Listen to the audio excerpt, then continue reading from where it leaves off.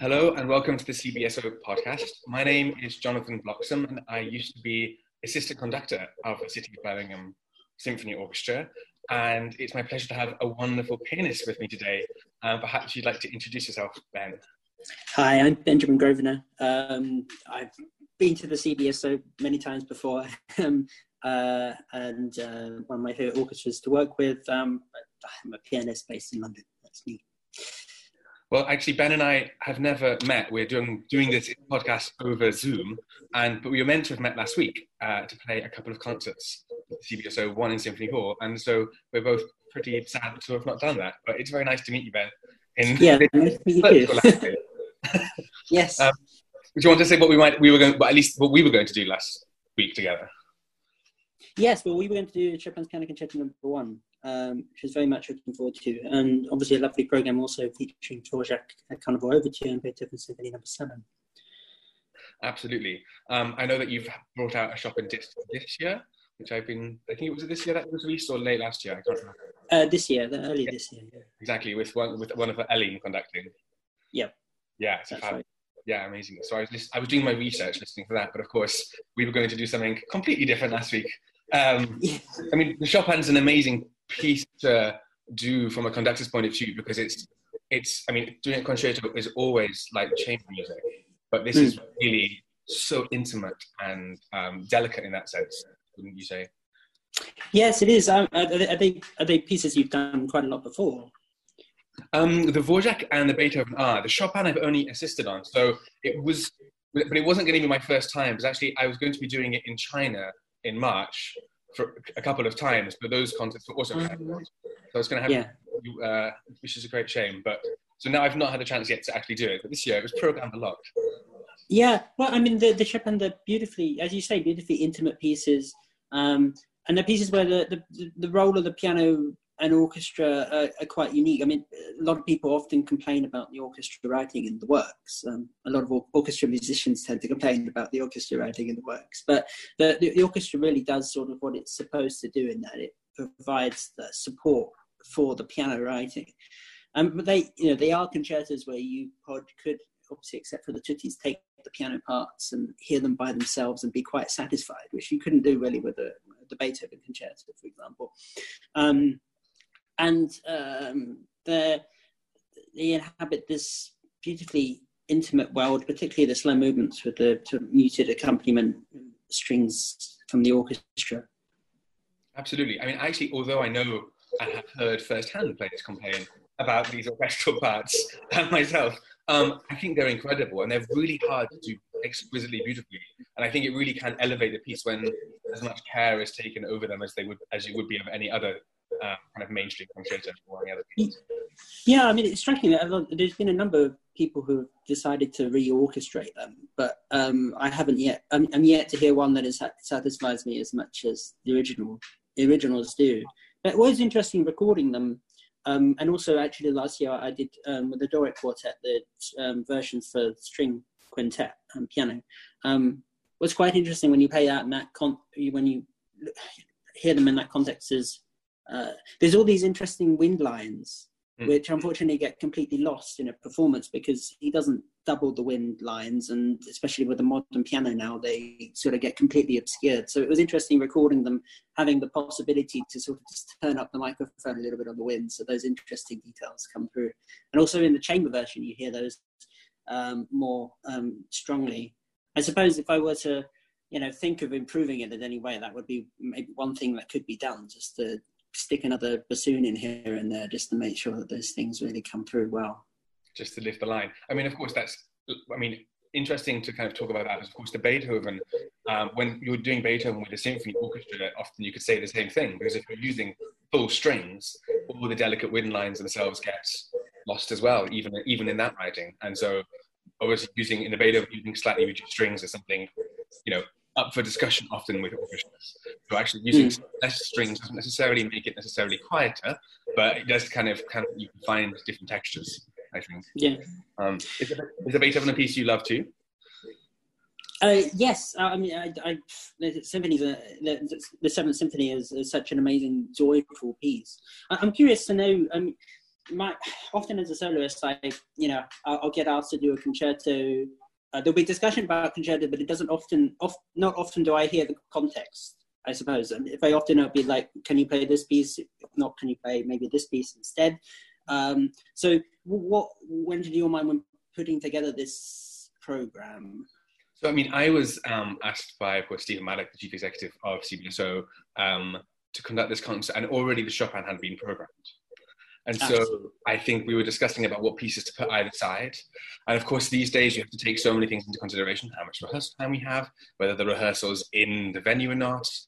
Because of course, at the moment, we have to be very careful about hearing protection. So for example, rehearsing massive pieces in wonderful CBSO centers a challenge sometimes.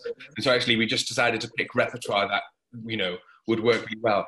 Actually, for me, this was quite an exciting return, because it was about 2 years ago this summer that I left my post as assistant conductor. So it was my first concert back with CBSO. And so doing 2 pieces, I decided a Chopin that I adore and know really well seemed like a really good idea.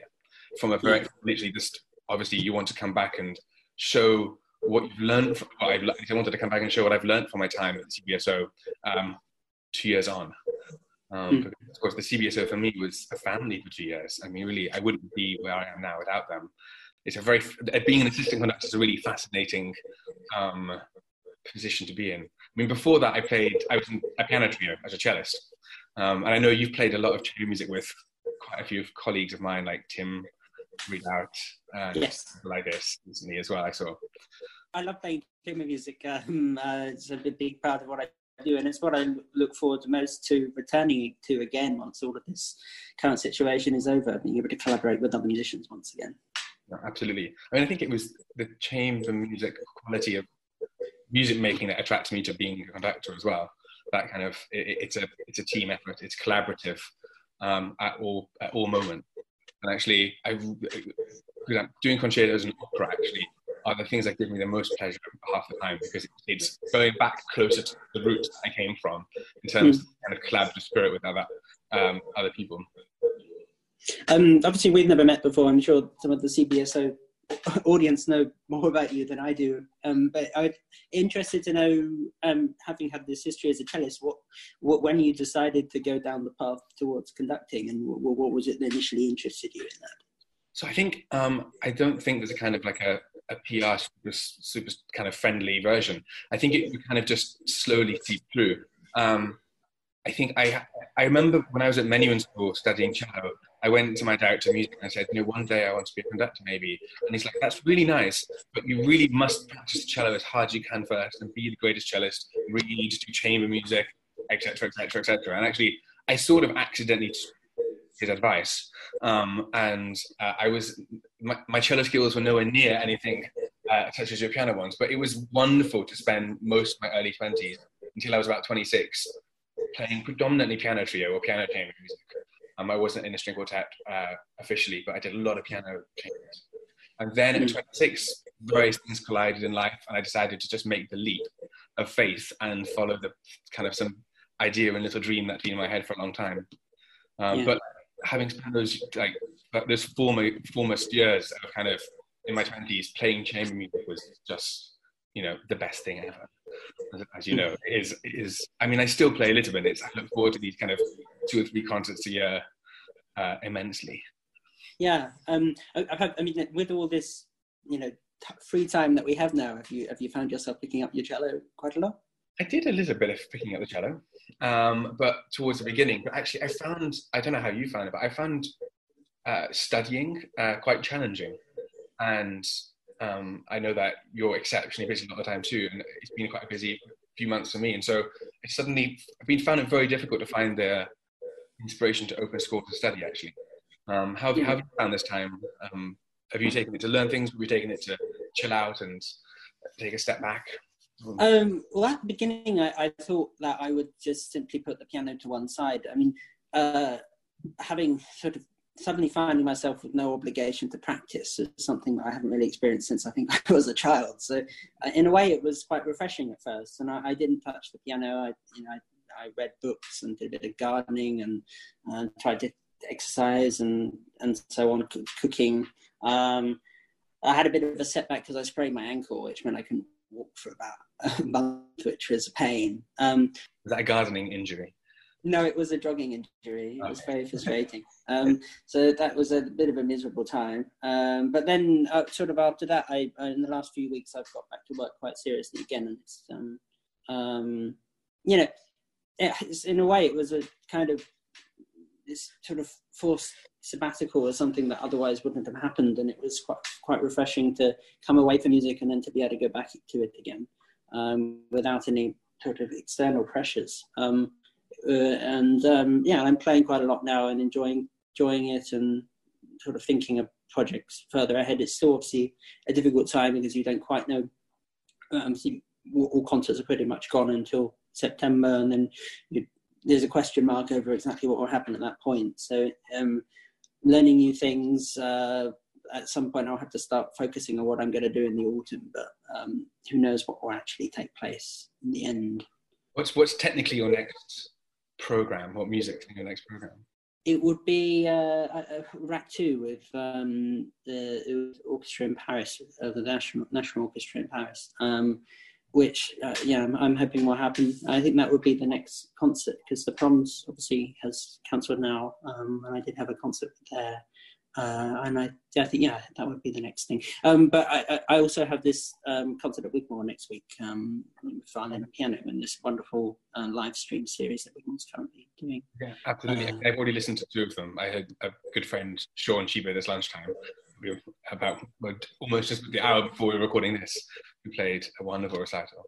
And of course, Timothy Ridout is doing one with Ben Baker as well later this month. I'm sure other people that you know well. Yeah. Yes, a lot of people I know playing. It would be strange playing to an empty hall, though, don't you think? How will you do you think that would be something psychologically would be different, or do you, when you're playing in front of an audience, do you anyway get into your own world, or how does that kind of? For me, there's always, even though I totally forget there's an audience there, sometimes there's an energy in the room full of people that's something to tap off and you kind of tune into, but it will be to find that, or to, I suppose, fake that. Early. I don't know. How do you think you'll find that? Well, I'm quite pleased I'm doing it with somebody else instead of. I think a solo piano recital would be very difficult. The idea of being there in an empty hall and without anyone to support you on stage. I suppose the closest to experiencing this is when one does BBC Radio 3 in tune, which is a little bit like this, and that you're playing, you know that a lot of people are listening to you, but there's actually only one person physically in the room with you, which would be the similar circumstances in this Wigmore concert. But yes, I think a piano recital, it would be I'd feel it was a more awkward dynamic without an audience than when making chamber music, because you don't, hard to know that you feel like you're playing for someone, at least with somebody else. There's a communication going on stage, which provides the spark. Well, how about you? What will be your next project? In theory, I have an Enigma Variations in Berlin in the middle of September. So let's see what happens there. And in the interim, some of including my own small chamber music festival and also a couple of other friends' small chamber music festivals, are going to try to do something, I think, during the summer, if we're allowed, maybe outdoors. So again, This will probably either involve me organising or picking up the cello, both things I don't mind. And actually, I'm even playing the piano a little bit right now, because my flatmate's a tenor and he's going to be recording some songs for the Rosenblatt Idol series. And so I'm tentatively trying to remember how to play the piano at the moment, and learning a Tosti song and a little song by Michael Head and some Mozart accompaniments. So yeah, that's quite fun to go back to, because I was never a great pianist, and actually really after kind of doing second study at school, really didn't practice ever again. So that's been a really beautiful thing and beautiful instrument to come back to during this time. Actually, when you were running, Ben, and you hurt your ankle, what do you listen to on your runs?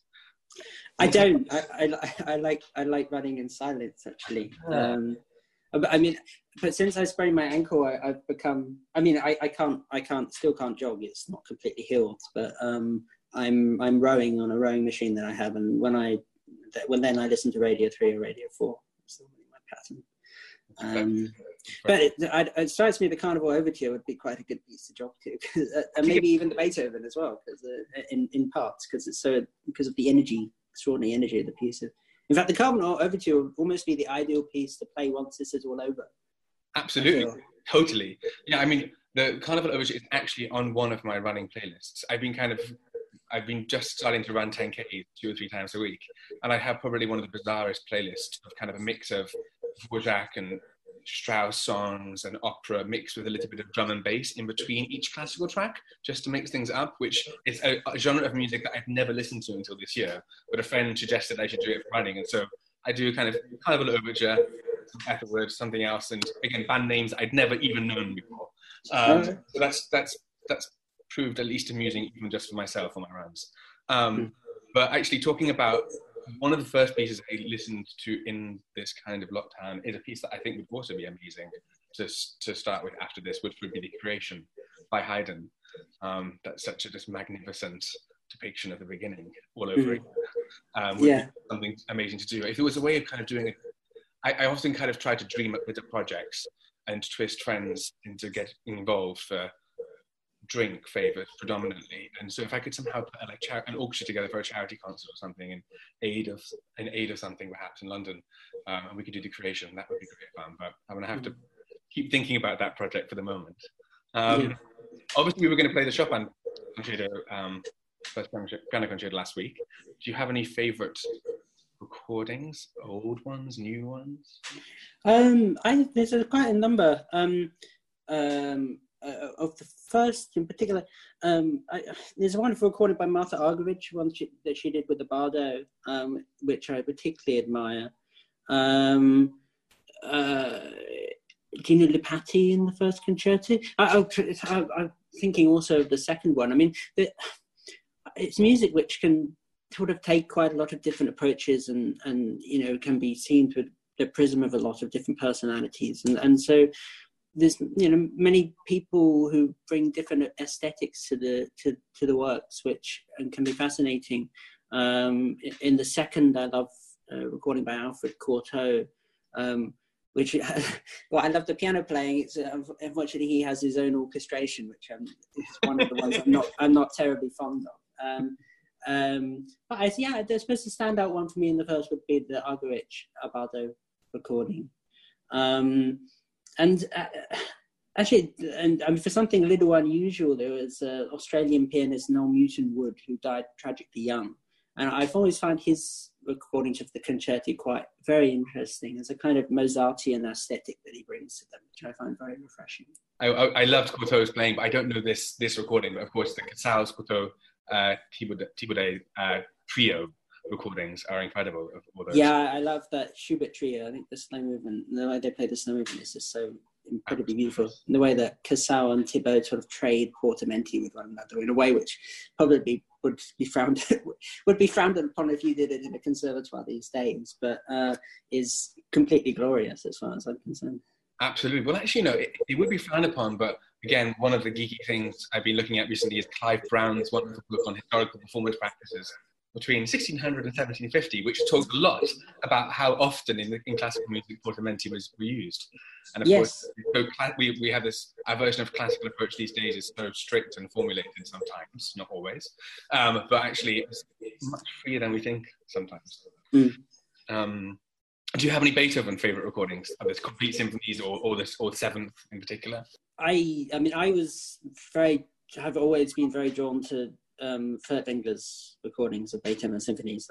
I'm very fascinated by him as a musician and the kind of organic quality of his interpretations and his kind of plasticity of the pulse that he could get, which sometimes seems to enhance the structure of the music. And it's quite free the way that he conducted it a lot of the time.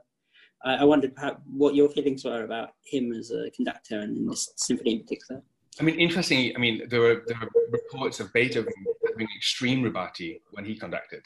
And so actually, I think, again, although some of us might be told off for that sometimes these days in Beethoven or classical repertoire, I think, again, we have to sometimes reconsider how bonkers and how free a lot of the greats were. And not just not to be too, worried about the verticality of things that appears on the page sometimes. Well, there's this quote, and I've been trying to see where it comes from, but I think I actually read it on the Furtwängler Wikipedia page, which I guess Furtwängler quoted himself, which was apparently Beethoven said something like along the lines of that his metronome marks were only valid for the first few bars of the composition, and then natural feeling and temperament should take its course, or something like that, which is very much the kind of spirit that Furtwängler has when he conducts these works. I mean, for me, the Beethoven recordings, there are so many different directions one can go in. From a conductor's point of view, there's a video online, of course, and the CD to go with it of Carlos Kleiber's. Oh, right, yeah, he was the second name on the... Absolutely. I'm sure everyone's aware of that. But of course, I think recently there were so many, well, not recently, but there were so many Hankel recordings, very different to each other. He's recorded it live with Vienna Phil and with the Orchestra of Europe, of course. And actually hearing how the different things he managed to bring out from the incredible groups is fascinating. And just going back to Dvořák, I mean, I think the one on my 10K playlist is Bernstein and New York Philharmonic, which is just sumptuous and, yeah, fun, as you can imagine. Oh, right. Well, I don't know that recording, and yet, knowing Bernstein, I can sort of imagine it in my head. I mean, listening I've done, actually, on the subject of Dvořák, one of the sort of listening projects I did during this period was to listen to his piano music, which I must say I didn't know very well, and I actually didn't realise there was quite so much of it. So having listened through to that, and I think the piece that struck me in particular is theme and variations of 36, I think it is, which is one of the largest scale work that he wrote for solo piano, which is very, very beautiful music, and it just struck me that it's not often explored. It's been very nice to meet you, Ben. Sadly not in person last week, but very nice to resume. Sure, for me too, yeah. I hope we get to work together at some point in the future, not too far away, either with Chopin or something else. Yeah, I hope so, yeah.